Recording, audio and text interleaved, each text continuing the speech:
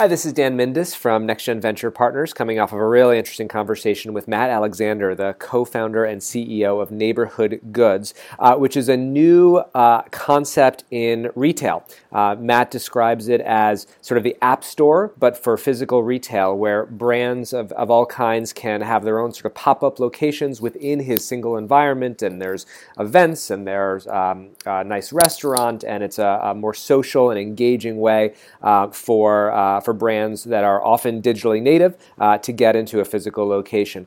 Matt, I think, paints a really compelling story for why there is a future for retail, why e-commerce is not going to take over the entire world, and he tells it in a brilliant way.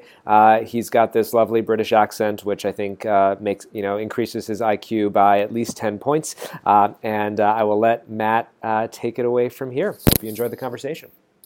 Matt Alexander, thanks for joining me today. Of course, it's a pleasure. Thank you for having me. Tell me what Neighborhood Goods does. In brief, it's a contemporary alternative to and evolution of the department store. So it's the result of a conversation a lot of people are having in the industry, but specifically I've had with a number of really fantastic partners over the past 12 months or so, where we've been thinking about what a contemporary retail framework might look like, built for both modern consumers and also for more modern and digitally native brands. As these guys trend more towards selling much more in the physical world than they do on the web, regardless of their identity as being a digital brand or not, people need help, and they need sort of a platform to really sort of enter that world and to provide a lot of capacity for scale. And so that's sort of what we've been thinking about. And so we call it a department store just because it's the easiest way of thinking about it and translating it into sort of human language. And so that's kind of the core of it. It's a very social experience. We've got food and beverage. We've got a big sort of editorial e-commerce side to the business as well. But I mean, the core of it is going into a really dignified and consistent and well-produced physical space, like you would going into a traditional department store. But rather than having fixtures full of, clothing that never really changes, or, products that never really change in general, instead it's a very dynamic and sort of ever-changing environment that takes some of the elements of pop-up retail and makes it much more sort of approachable for the average person. Paint the picture for me.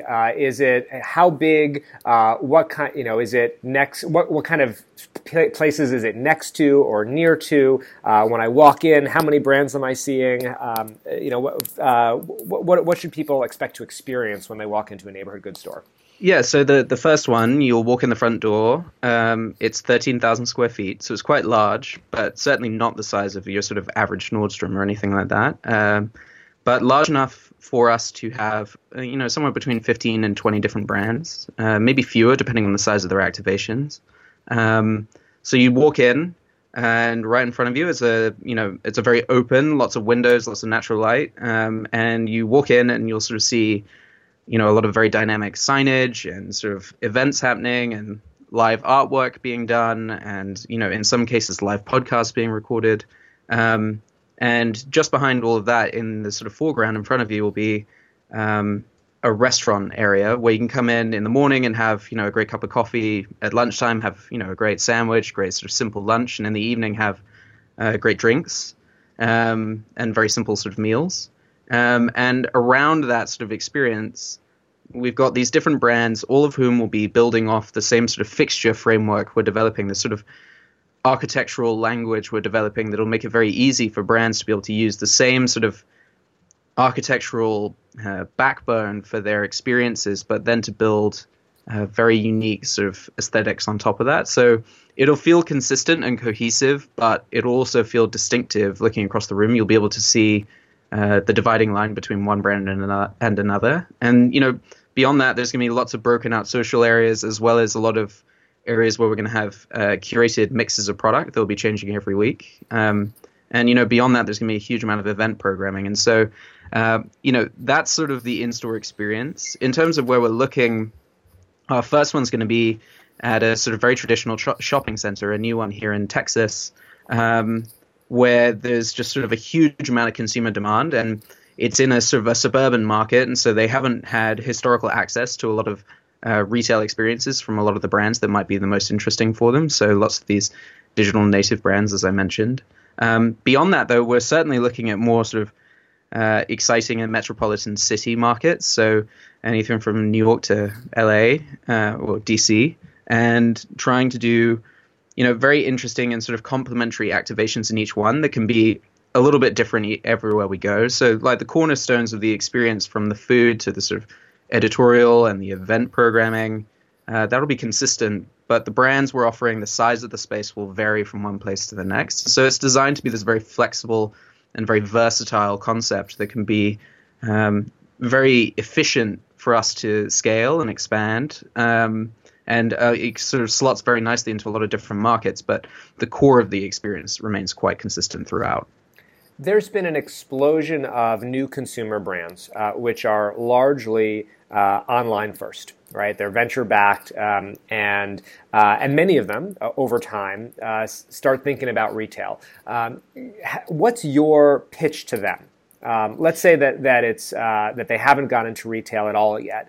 Why do it? What's the value prop for those new brands? Yeah, well, I mean, there's a number of different reasons. I mean, one of the most obvious sort of facts to point out to a lot of these brands these days is that brands that you would traditionally associate with being a digital native brand are actually generating more revenue from their offline channels than they are from online. So, for example, Peloton and Warby Parker, both of whom you think of as very digitally forward and digitally grounded companies, are generating more revenue from their physical stores than they are from the web. And so there's clearly an obvious demand and group of people that are very hungry for, touching and feeling and understanding these products. And so that's a very obvious sort of thing to point out to these people, saying, it's all well and good to launch a great sort of bedsheet brand on the web, but people ultimately need to sort of touch it and feel that to understand what you're selling and what that value proposition is. Beyond that, though, physical is a great sort of tool for developing community. And so a lot of these digital native brands, I mean, just in the past few weeks, a good example would be Outdoor Voices. Bandier, another company in the space, launched a line of activewear that was seen to be somewhat aesthetically similar. And it's debatable whether or not it was completely sort of intentional or not. But what happened as a result was that for Outdoor Voices, because it's such a communal concept and something that so many people have bought into, they really rallied around the brand and sort of really came out in droves on Instagram and to their stores to sort of show their support in this sort of moment. And so I think physical allows this opportunity to sort of continue a lot of the ethics and the philosophies of what you see with a lot of digital native brands, where they're really focusing on trying to tear down the barrier between the customer and the brand and the people behind it.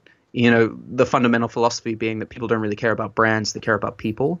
And so as we all generate these stories and try to develop this editorial around all of our different brands on the web, the easiest way to really articulate that is to get people to know the people behind it and to bring people really close and develop more of a relationship, which in turn engenders so much more magnetism and loyalty around those products and around that company.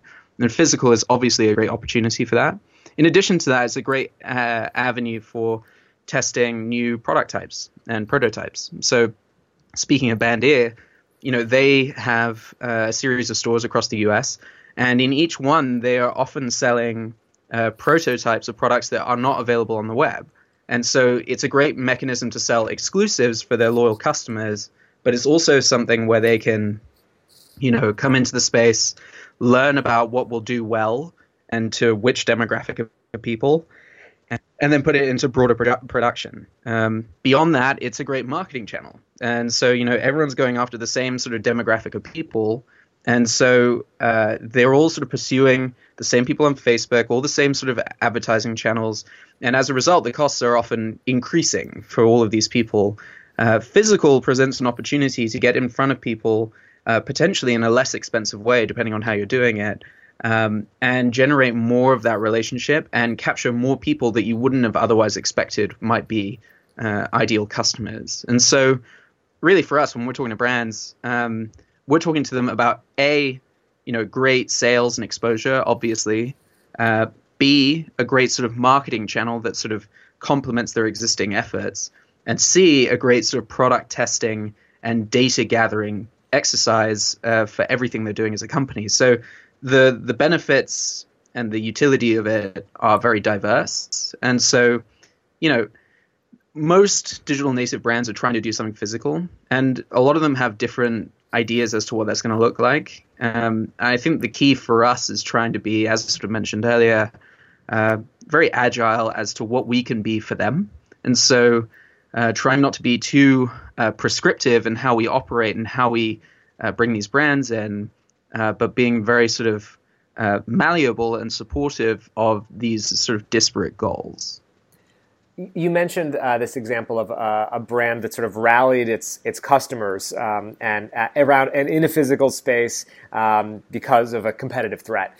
I'm curious. I was really struck by your comment that people are to the degree they're interested in brands. It's very social. It's who else is interested in this brand. How else do you leverage physical space to make things more social for a brand?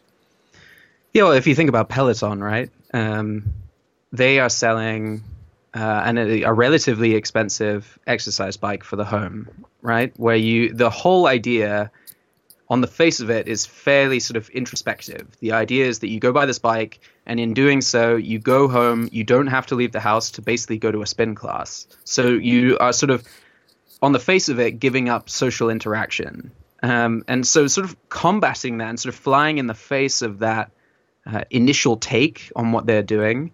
Their stores, if you look at them, are built around a social experience. There's bikes in there, but what they're trying to do is bring in people that are either already in their ecosystem to come and sort of socialize and get together and talk about those experiences, talk about their favorite instructors, talk about the experiences that they've come to really appreciate, and sort of come together to learn more, buy some more products, learn some like tips and tricks about other things they haven't done with their bike yet. And, obviously in future, their treadmill as well. And so that's a really interesting way for people to sort of, rally around a brand, and for a brand to marshal that level of community. It's these days, a lot of people are trying to really focus on bringing people together on Instagram, and follower accounts certainly help at a very sort of surface level, right? It's a sort of a vanity sort of thing to really be thinking about.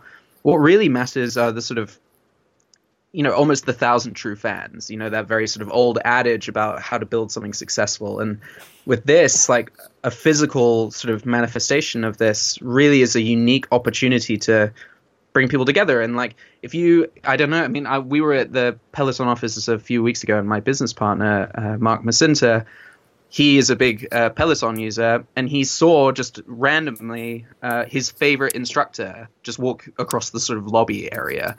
And not to sort of embarrass him, but he kind of freaked out about it and sort of immediately went over to talk to him and sort of socialize with him and to sort of try to understand more of his story and sort of share how much of an impact he had had. And then, just later that day, a friend of mine was in New York and had just been over to one of their studios and had gone to like a very small class.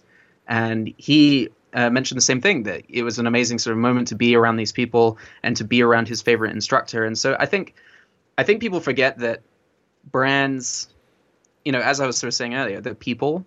And I think, you see a lot of editorial focus from a lot of brands these days, and a lot of it's very product focused, but I think a lot of that can be really misplaced. I think the true essence of trying to develop that connection and more, potential sales and more of a lifetime value from each customer is about developing more of a personal relationship and sort of, if not actually happening, then at least generating the illusion of the fact that you know each other on a first name basis, right? And so physical is a very, very good opportunity to do that, where you can develop these sort of dignified relationships. And so like you don't get that from a lot of retail experiences. Like if you walk into most stores, unless you go there all the time, they're not going to really know you, nor do the store staff really have much of a mandate to really remember you.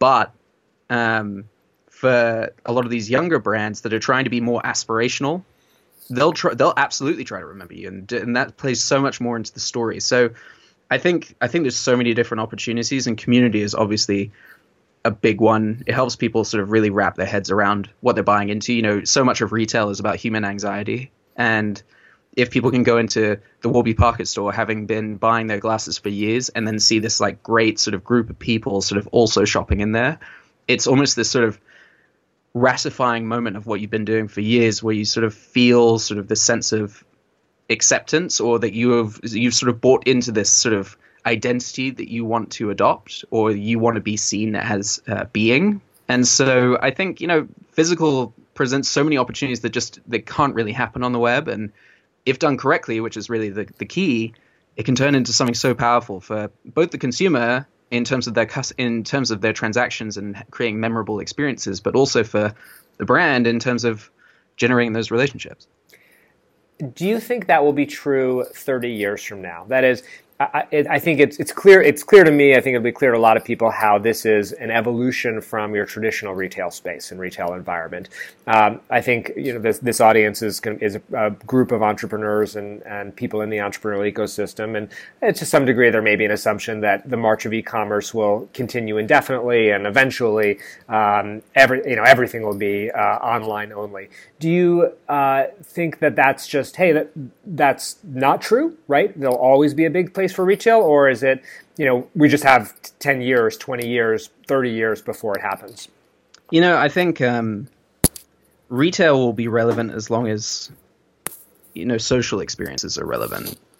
People like to find somewhere to go sort of meet up at the weekend. For my wife and I, obviously I'm in the retail industry, but regardless of that, if we have, a few hours to kill at the weekend, we may just pop over to the mall and sort of walk through and sort of peruse and sort of chat. And I think as long as you can go somewhere that is dignified and adheres to your expectations of what that experience can look like, which is kind of the key that a lot of these guys have been missing, then I don't think it really goes anywhere. I've heard a lot of people coming to me or talking in the industry about using VR to sort of approximate the retail experience. So you never have to leave the home, but you can sort of get a sense of products, and you can almost approximate the touch and feel by looking at a rendering of a product, and you can sort of have this more immersive sort of e-commerce experience from the home.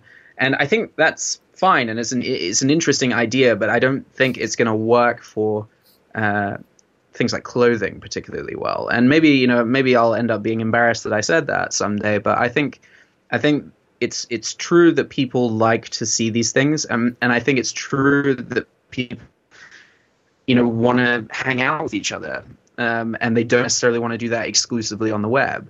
And, additionally, if we really want to sort of get out there, if you start talking about the rise of the self-driving car, if you think of the impact that's going to have on the retail industry, where teenagers who wouldn't historically be able to get to a shopping center by themselves are now able to safely, that has an enormous impact on what retail can look like. The same goes for the elderly. It has an enormous impact on what those spaces look like and how people are engaging with them. And so maybe the shape of it changes. I think it always continues to change. I think the problem in the last sort of 10, 15 years is that nothing really changed at all, that the stalwarts in the space just sort of stuck to their guns, and they had a very specific idea as to what retail experiences should look like inside their stores, and they failed to sort of modernize. But I think what you're seeing right now is a rising class of people that are very invested in the future and being good to people at the core of it, and being good and trying to provide a great service to them. And I think that service evolves. So I think the metrics of retail are already changing right now, where it's not just about traditional sort of commercial real estate metrics like sales per square foot, but it's shifting more towards web-style metrics of impressions and engagement. And so I think these experiences continue to evolve. I don't think it necessarily dies away. I think it just continues to change, and I think we have more of a class of people that are going to embrace that sort of sense of change. As for the more sort of traditional malls, I think a lot of them will die out. I think we have too many of these larger malls developed across the country, and I think a lot of the ideas behind them are very sort of antiquated. And I think a lot of the sort of department stores, the major department stores we think about now, if they don't really sort of get their act together over the next sort of 2-3 years, I think a lot of them will start to die out too. But I think they'll just be replaced by something a little bit more compelling and relevant. Coming at this with my venture capital hat on, I always like to see large industries, and retail is certainly that, where there hasn't been a lot of innovation for a long time, and that often spells opportunity when there are companies that come along that are innovative, and I think you're certainly in that category. I'm curious, who are the other innovators? Who do you look to and say, wow, they're doing something really interesting in retail, and they might be a long-term competitor, or they're just a model, or doing something that's noteworthy? Yeah, there's a few. First, and the most obvious being that a lot of these digital native brands are investing aggressively in their own retail strategies right now. So, companies that have traditionally sworn off doing anything physical, like Everlane, are now sort of turning about face and concocting a very potent sort of retail strategy. And so that's very exciting to see. And obviously, I expect great things from a lot of companies like that. I don't see it for us, like as I sort of go down this list of different companies in the space, it's important to emphasize that I see us not as a competitor for a company's existing store plans and retail plans, but more as a complementary channel. We're almost like a physical Shopify subscription that sort of lives alongside everything else you already have going. And we're almost, another analogy would be that we're almost a lot like what Apple's done with the App Store, insofar as they've created a framework upon which people can build incredibly unique things that have the same sort of obvious consistency within that sort of ecosystem. So you can recognize an iPhone app as compared to an Android app, for argument's sake, just by basic UI conventions. I see it as very similar to what we're doing, that having something inside of our space doesn't preclude you from doing things elsewhere. So with that out of the way, other sort of companies in the space that are very interesting are companies like Appear Here, which started out of the UK, now expanding into the US, where they are sort of aggregating some of this empty retail square footage around the US. Part of the trouble for them is that it sort of relies upon the sort of status quo of the commercial real estate industry, which obviously isn't hurriedly changing, but you can only really afford to do a really compelling pop-up through something like Appear Here if you're a larger brand. But if you are a larger brand, it makes it much easier than ever before. And then there's companies like Bulletin in New York, where they've sort of really become this empowering platform for lots of independent creator and smaller companies to sort of get into physical retail. And then there's groups like Beta, who've done something similar to sort of create sort of a smaller and more focused and more dignified alternative to something like Best Buy, where you can sort of go in and have this sort of self-guided experience. A lot of these guys are sort of playing with a lot of different ideas, and most of them aren't particularly relevant to what we're doing. But it's very exciting to sort of see this sort of movement, as you sort of mentioned.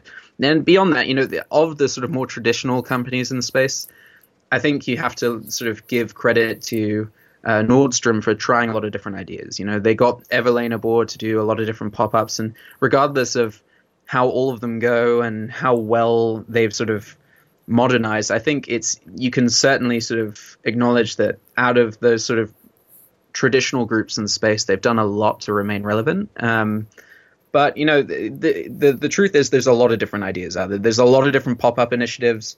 I started one here in Dallas called Unbranded, where we give free retail and event space to independent entrepreneurs and artists and chefs every sort of holiday shopping period. And that's just become permanent and is run as a non-profit here in Dallas. Is now permanent inside the Statler Hotel, which just reopened. It was actually reopening this week. And that, has a rotating selection of great independent brands. And so that's something akin to Bulletin with less sort of organization and structure, and obviously structured as a nonprofit. But, I think a lot of people in a lot of different markets, big and small, are thinking about this. And I think it's sort of, as I mentioned in the sort of prior answer, I think it sort of heads towards a much healthier dynamic across the marketplace as a whole. Matt, I think we have a pretty good idea of what a neighborhood goods store, is going to look like, today, a year from now. What about 5 years from now? What about 10 years from now? What does it mean to take this idea of sort of the app store, but for a physical location, physical retail, and extend that out into the future?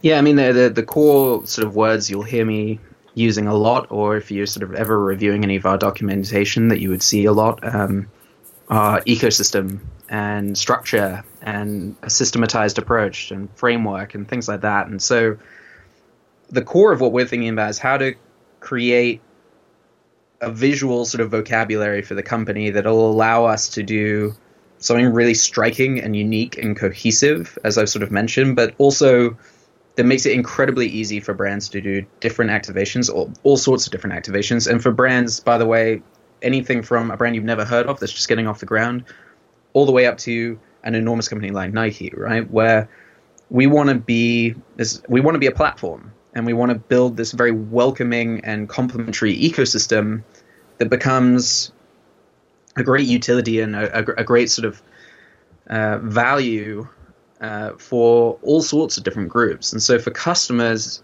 we want to sort of grow this thing to become a very reliable and very consistent and very exciting and dynamic experience, regardless of where you see us. And so the goal for us is to start expanding quite aggressively into most major cities across the US, in addition to a lot of quite underserved tertiary markets, where, you know, we can go in and be the first introductory moment for people to see some of these younger brands for the first time in person. And so there's a huge amount of opportunity around the country for us physically, experientially. You know, we want it to be very relevant. You know, people talk a lot about personalization in retail, and I think that's really just a euphemism for actually having something relevant. You know, so often you go into a retail experience and nothing ever really changes, and the products that they're selling are exactly what they're selling in a completely different climate the other side of the country or the other side of the world. And I think for us, the big focus is trying to be much more relevant and much more local. And so as we scale, as we grow, you know, 5 years down the line, I think the goal for us is to create an amazing experience for the customer that is very exciting and unique everywhere we are, as well as creating a very consistent value set for everyone that's participating on the brand side of things, wherever we go. And then beyond that, I think it's really establishing this identity of the brand as something that's really great for telling really good stories and to generate a great sense of community around this ecosystem or within it, where we are really focusing on, you know, just having the best brands in the space. We're focusing on telling their stories. We're focusing on inspiring younger entrepreneurs as to how to go do this sort of thing. And we're doing it in a very transparent and open and dignified and ethical way that is always exuding this sort of core philosophy of the brand. And so, you know, in terms of like the sort of more sort of investor friendly answer, that manifests as, you know, fairly aggressive physical expansion into a lot more locations.